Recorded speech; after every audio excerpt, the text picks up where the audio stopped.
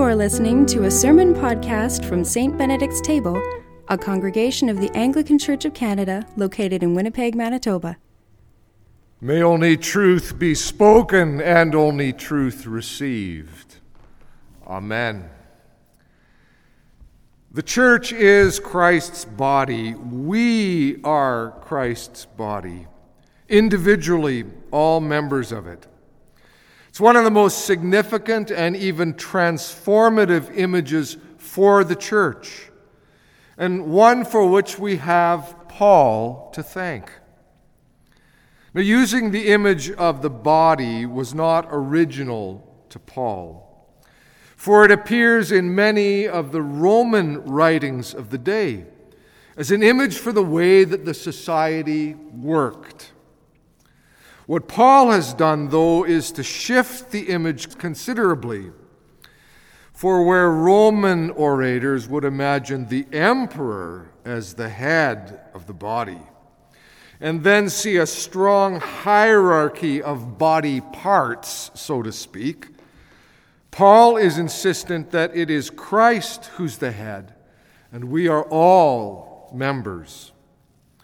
He's equally insistent that these parts all are in need of one another, such that whether you are a hand and can do all of this visible work, or are a spleen tucked deep inside and does whatever it is that a spleen does, all of us matter. Let me back up and offer some more general comments on the church in Corinth. And then why it is that Paul is so insistent on this image. Now, it's important to bear in mind that Paul had planted the church in Corinth. He'd spent time with them there while they found their feet and began to make their way. And then he had gone on to plant another church community in a different city, leaving them there under their own local leadership. Somewhere along the line, things had begun to get a little bit bumpy in Corinth. And so some of the local church leaders, still very much in Paul's vision, had written to him and kind of laid out all of their questions and concerns. What we have in 1 Corinthians is Paul's letter back to the church. We don't have their letter to him, but we have his letter back. And it comes with his counsel, some very strong words, and fresh images like this one of the body. So let me give you a quick run through some of the sorts of issues that the Corinthian leaders have raised with him.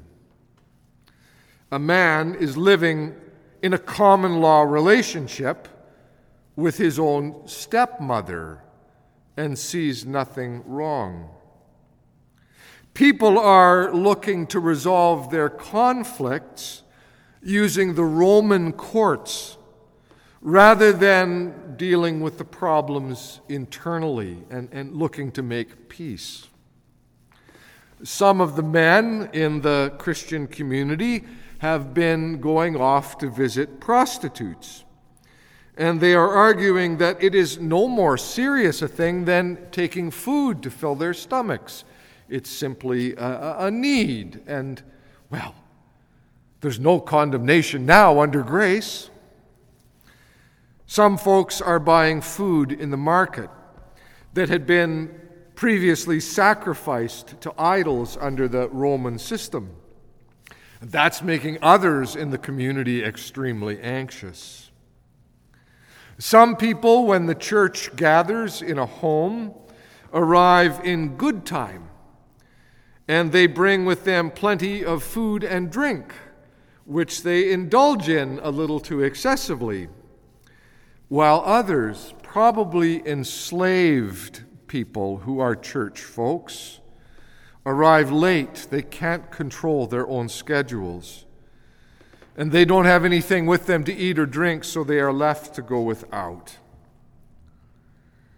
Now, a lot of these issues that the leaders in Corinth are raising are related in a sort of upside-down way to a central theological teaching brought to Corinth by Paul, namely his core proclamation that we have been declared justified or set right with God, not by anything that we do, but by sheer grace. It is a gift. There's nothing you can do to make God love you more, nothing you can do to make God love you less. This key Christian belief, however, was then taken by some to mean that it therefore doesn't matter what we do. We can do anything. That we are free to do anything. Because it's grace alone that puts us right with God. Well, as Paul responds to all of this, you can almost hear him sigh with frustration. All things are lawful, he writes, citing a common phrase in Corinth, but not all things are beneficial. All things are lawful, but not all things build up. Do not seek your own advantage, but that of others. That's from the 10th chapter of 1 Corinthians. I think if you added, "For heaven's sakes, people," to that verse, you'd really get his tone. For heaven's sakes, people, don't seek your own advantage here. Look to that of others. Well, by the time he's launched into the section of this letter that we read today, what he's trying to confront is the fact that many in the church in Corinth have created a nice hierarchy of spiritual gifts. Some people are claiming the top spots for their own particular gift, leaving others without any sense of their true value in the life of the community. So it is with Christ. Paul begins to write, grabbing this image of the body. For in the one Spirit we were all baptized into one body, Jews or Greeks, slave or free. In other words, no distinctions make any difference anymore. We are all made to drink of one Spirit. And then at this point he launches into what can strike us as a slightly absurd set of images. And maybe he meant it to sound a wee bit absurd to the Corinthians. Right before we started tonight, we were talking about this imagery, Rob and I, and Rob said, you know, he sounds a little bit like Jerry Seinfeld. Like just building more and more absurdity out of this image of the body and trying to get people to kind of poke themselves and laugh at themselves and laugh at what he's saying or writing before he then digs in. If the foot were to say, "Because I'm not a hand, I do not belong to the body," that would not make it any less a part of the body, would it? Or, if the whole body were an eye, where would the hearing be? But, he then writes, as it is, God arranged the members of the body, each one of them as he chose. There are many members, but only one body.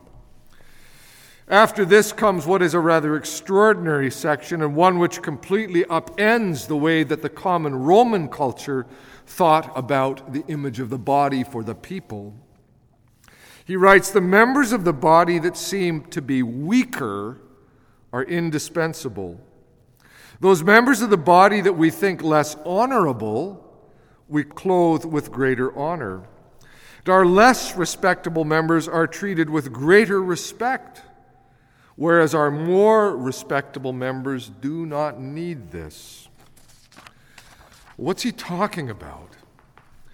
Well, all the parts of our bodies that we very carefully clothe and cover and protect. The parts related to sexuality and to digestion and all that follows digestion. Oh, and I suppose he's also pointing to those mysterious internal organs like the spleen that has been explained to me, and I still don't get it. The vast majority of us don't have a clue about the spleen or much else that goes on inside us, but Paul calls all those parts indispensable, and he is right. And so he continues. God has so arranged the body, giving the greater honor to the inferior member, that there may be no dissension within the body, but the members may have the same care one for another. If one member suffers, all suffer together with it. If one member is honored, all rejoice together with it. Now, do you see what he's doing, how he's pushing to have those members of the community in Corinth understand that what affects one person affects the whole community? If you've ever had a bad burn on your finger, it's the only thing you can think about. If your appendix ruptures and you don't get it dealt with, it costs your life. Like what's happening to one, whether it's an obvious or internal, impacts the whole. And they are called to have the same care one for another.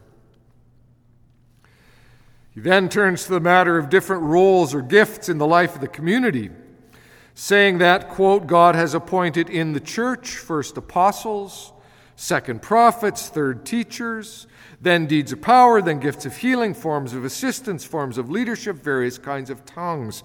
He's not backing away from saying that there are different callings, gifts in the church, nor is he suggesting that there isn't a kind of an ordering to them, right? First apostles, second prophets, third teachers, and so forth. But then he makes a crucial turn, and he asks, are all apostles? Are all prophets? Are all teachers? And so forth. Which he ends with both a challenge and an invitation. He says, strive for the greater gifts, and I will show you a still more excellent way. Those two sentences, I believe, have to be read in tandem. Strive for the greater gifts, but slow down for a moment, because I want to show you an even more excellent way.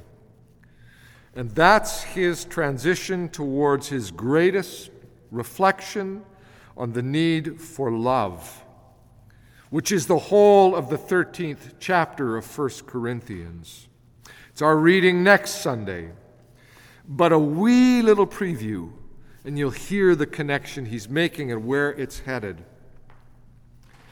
If I speak in the tongues of mortals and of angels, but do not have love, I am a noisy gong or a clanging cymbal.